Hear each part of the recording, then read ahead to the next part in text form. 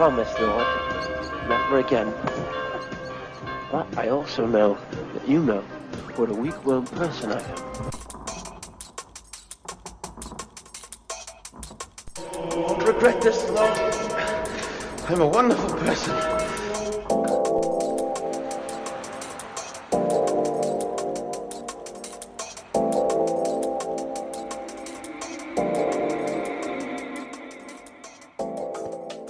Hello, and welcome back to the Treadweary Podcast. I am your host, Pastor Carlton Smee, and this is the audio arm of Treadweary.com, a place which we gather around the Scripture, around the Word of God, and we're looking for what it is that God has done for us versus what we always think we need to do for Him.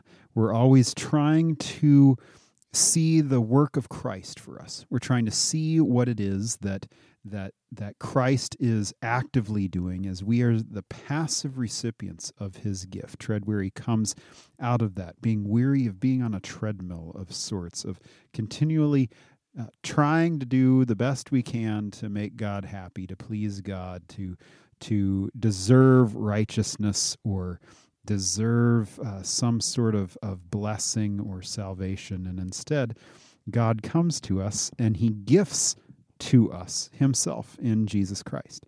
And so we give thanks to God for that work that He is doing on our behalf in Jesus. And right now what we have been doing is we've been going through the Gospel of John. And we are up to John chapter 12, which is sort of the end of the first part of John, where a lot is done to call on us to trust in Christ. And then the second half, which starts with, or it's not really half, but with John 13 is all the discussion of what it is that Christ is going to be doing for us, where we culminate with the crucifixion and the resurrection and all those things. But it's sort of this picture of trusting in Christ for everlasting life, and then this picture of the abundant life given to us in Jesus. And so we will be getting close to finishing up John chapter 12 today. We have a couple of long passages that we'll be doing, and so we'll have a couple of weeks here of finishing up John 12, and then we'll get into John 13. But I'll be reading from John chapter 12, beginning at verse 20. So why don't you go ahead and get your Bible out, and you can read with me. I have switched back to using the New International Version. It's the one that I grew up with, was raised with, and a few years ago, my wife bought me a almost exact replica for my birthday of the Bible I had that when I was in high school that actually got stolen out of my car my senior year. So I always pray that maybe that individual read it. But anyways, let's begin John chapter 12, beginning at verse 20, and we will be reading to verse 36. Now there were some Greeks among those who went up to worship at the festival.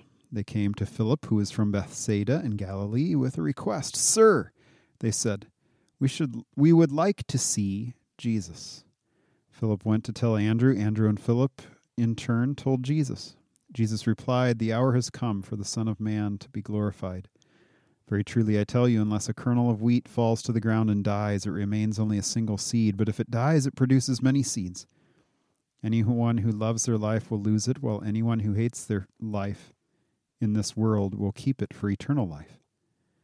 Whoever serves me must follow me, and where I am, my servant also will be. My Father will honor the one who serves me. Now my soul is troubled, and what shall I say? Father, save me from this hour? No, it was for this very reason I came to this hour. Father, glorify your name." Then a voice came from heaven. "I have glorified it, and I will glorify it again." The crowd that was there and heard it said it had thundered. Others said an angel had spoken to him. Jesus said, "This voice was for your benefit, not mine. Now is the time for judgment on this world. Now the prince of this world will be driven out, and I, when I am lifted up from the earth, will draw all people to myself." He said this to show the kind of death he was going to die. The crowd spoke up. "We have heard from the law that the Messiah will remain forever. So how can you say the Son of Man must be lifted up? Who is the Son of Man?" Then Jesus told them, "You're going to have the light just a little while longer. Walk while you have the light before darkness overtakes you. Whoever walks in the dark does not know where they are going. Believe in the light while you have the light, so that you may become children of light." When he had finished speaking, Jesus left and hid himself from them. This is the word of the Lord. Thanks be to God. Let us pray. Gracious God, we do ask that we would like to see Jesus. Please open your word that we might see him, know him, love him, serve him, and in so doing would die and be raised by him. In your name we pray. Amen. Well, this is an interesting sort of interlude. We just got done last week with talking about the triumphal entry, the Palm Sunday reading, the Jesus coming in on a donkey and people waving branches and all of that stuff. And this discussion is coming at the end of that, and it's basically right in the middle of Passover festival, the one of the biggest festivals in all of Jewish faith, all of Jewish religion at that time. And so it says here that some Greeks were among those who went up to worship at the festival, and it's very pointed to say that it's Hellenes, it's not Gentiles, but it's Greek-speaking people, and some people say that these are Greek-speaking Jews or Hellenist Jews. That could be the case. But there are others that say, no, these were actually Greeks who have come to Judaism. They have come to worship the one true God, and they want to see Jesus, but they can't because the nations, those who were not Jewish, would be able to worship, but they would be in sort of an outer court. They were not allowed into the court of men, if you want to call it that. They were not allowed into the same place that Jews were able to go in the temple area.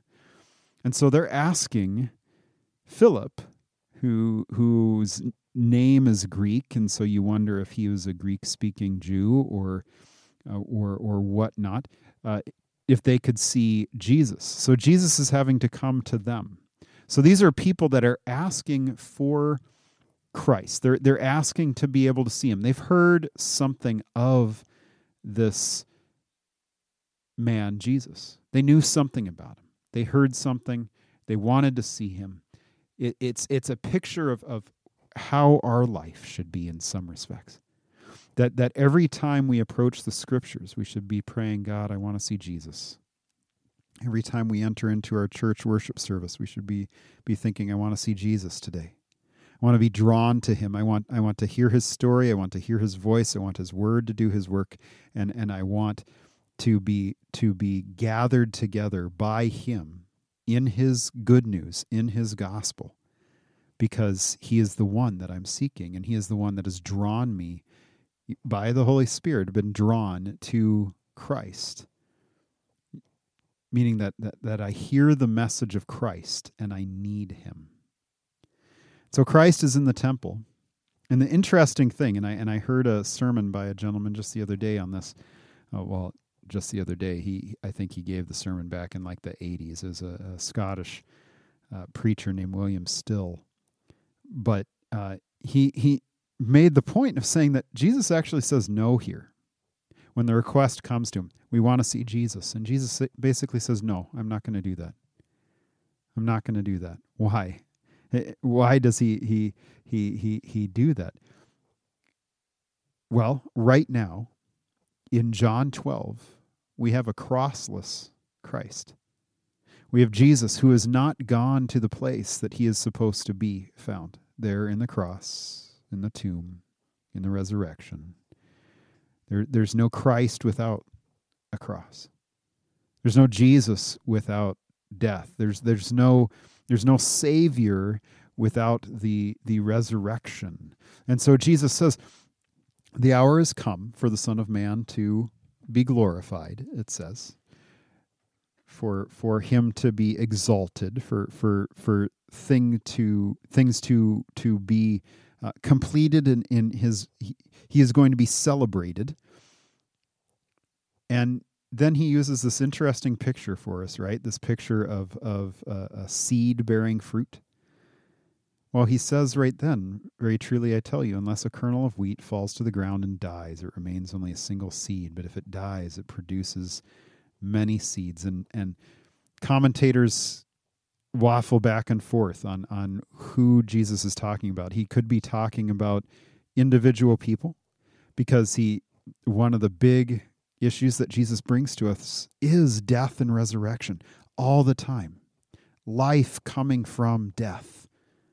We can see it in our nature. We can see it in creation, that life comes from death.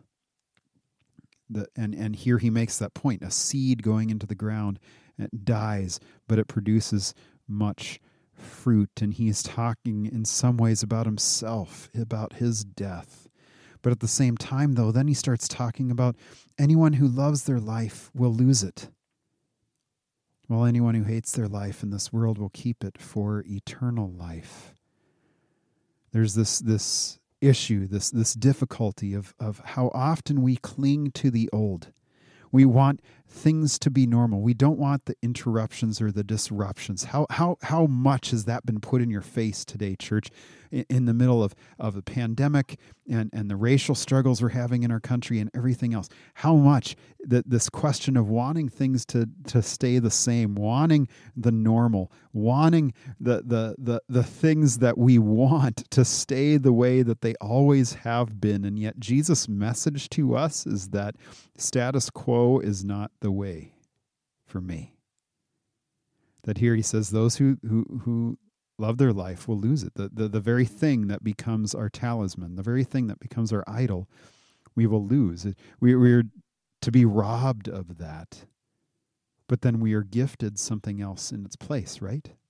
Death to life.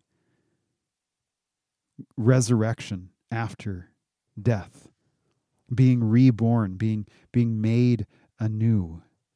Losing ourselves in Christ and gaining Christ in us is this picture, this transition, this trading. Well, then it says, whoever serves me must follow me, and where I am, my servant also will be. That serves and that servant both play off that word diakonos, the deacon, the table servant, the one who serves tables. Well, here he's talking about this always being present with him. He being present there and our service being for his sake. Not for our own, not for the sake of someone else. That's the interesting thing with this word deacon and diakoneo. The verb is it's service for service sake. And so it's this picture of us serving Christ wherever he takes us for the sake of serving Christ. Not for the sake of us getting something out of it, not for the sake of it guaranteeing us something, but for us to be serving him only for the sake that he's Jesus. And it's what he's given to that gives us the reason, this gift of life everlasting outside of anything that anyone might do to us or say about us. And here he even explodes it even more, that he says, where I am, my servant also will be. That wherever Christ goes, he takes us with him. That there's no place that we are that Christ is not present there in our midst. It's a beautiful picture, church. It's beautiful. It's wonderful. This notion of in our service there Christ is with us. And any time we are serving for the sake of serving, it is Christ that is the center of it all. Well, now he gets done with this, and he comes back to his reason for coming, his reason for existence, the reason why he was present in the world. He says, now my soul is troubled, and what shall I say? Father, save me from this hour? No, it was for this reason I came to this hour. The reason why I am here is because you all are going to condemn me.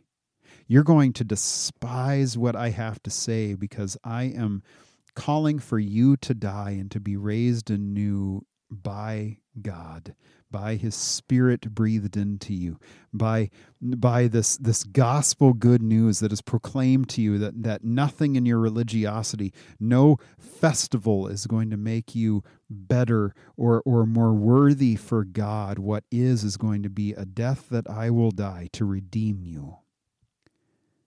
And that is the reason why I have come to you, he's saying.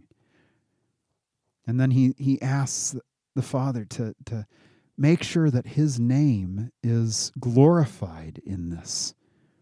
And he's saying, glorify God's name. He doesn't say any other name. He says, Father, glorify your name. He doesn't even ask for his own name, Jesus, to be glorified. He's asking that the Father's name will be glorified. And as soon as he says this, the heavens are opened up and a voice speaks, just as it did at his baptism, where it proclaimed that this is my beloved Son in whom I am well pleased.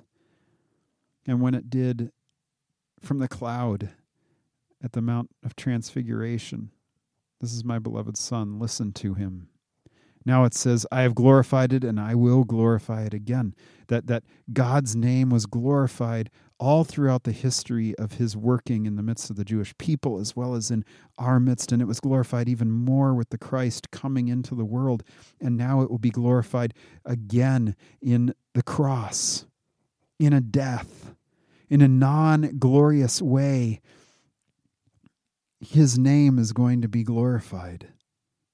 And then Jesus has to say that this voice that was speaking was not for Jesus. It was actually for the people to hear. And he says, now is the time for judgment on this world.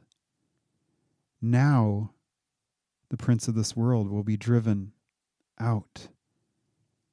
And I, when I am lifted up from the earth, will draw all people to myself. There, in this glorifying of God's name, he is going to lose his life, his death as a calling, that eternity might be dished out as fruit, as gift to you.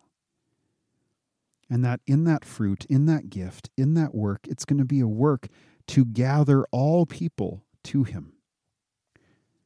That when he is lifted up, he is going to gather all of creation to himself. This voice of God comes to preach to you. And he says, what does not look glorious shall be the cross. And that cross is going to be this lifting up thing. We always second guess the cross. We always second guess the crucified life. We have no problem wearing it, earrings and necklaces and all those things. It can often be an image of victory for us, but it's never this image of exactly what it pertains to, which is a horrific death, horrific shame, and yet God says there's glory in that for God, that God will be glorified in that. And even more so, he is going to be glorified because the judgment in the world, specifically the judgment of the evil one, the judgment brought upon this prince of this world that is going around to steal, kill, and destroy, he's going to be driven out. Judgment of the devil by a death. And there when he speaks of being lifted up, it's the same word we use for being exalted, being praised. And it can pertain to a bunch of different things. It's imagery that comes out of Numbers 21, where Moses, there's a plague that comes among the people. We talked about this back when we were looking at John 3, quite a number of episodes ago. You'd have to go back and look. But it's when there's a plague that breaks out among the people because they just continue to sin there as they're wandering in the wilderness back in Numbers.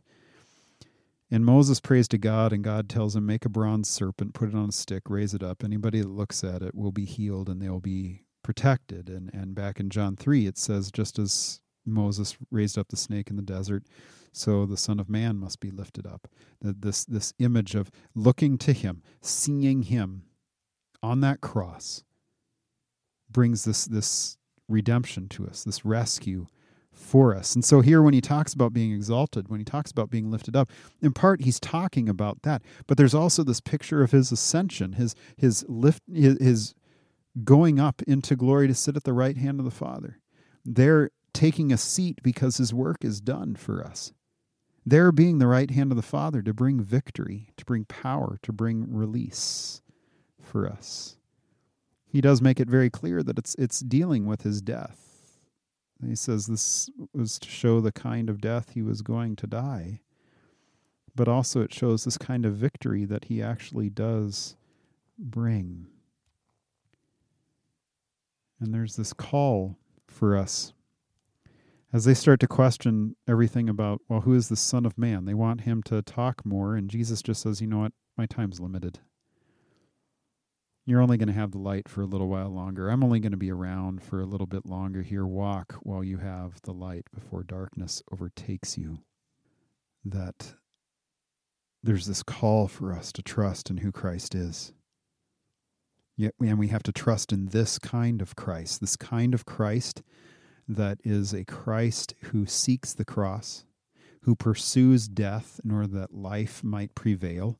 This kind of Christ in which the cross and the salvation of the world and the forgiveness of sins is forefront in what it is that he is going to do. And that there's this call for us then to walk in that. We want all these explanations. We want all these easy answers. We want all this theology that is able to be easily grasped and understood. And here Jesus says, no, I'm handing you life. I'm handing you the light. Please walk in it while I am still here. And after I am gone, you're going to need to continue to walk in it. And so our worship, church, becomes a continual need for death and resurrection, a continual need for Christ to come and remove from us all the things that get in the way of seeing this type of Jesus. This Jesus bloodied on a cross. Instead of a personal Jesus that we craft in our own image, the personal Jesus that we craft as a political guru or self-help guy or whatnot, we need a Jesus who comes to a cross for death for you. Needing to know what kind of Messiah this is and that we need one. And the light is actually Christ there to guide us and lead us to that cross for our own death, so that we might be raised to newness of life. And that should be the goal of any time we gather for worship and any time we open up the Scriptures. Well, that's all we have for you today. I pray God's mercies and blessings to continue to be with you. We will be concluding chapter 12 next week of John, and then we'll move right into John 13. I know this is taking a long time, but I think it's an important long time as we are going through this. But I pray God's blessings to be upon you this week. Again, if you have any questions or anything like that, you can go on my website and send me a message, and we'll take a look at it. Just go through the contact form. Otherwise, wherever you are listening to this, please go on there and give a review so that we can know how things are going, but also give us a rating so that there's a chance that other people might find this podcast. But with that, go with the blessings of God upon you in the name of the Father and the Son and the Holy Spirit. Amen.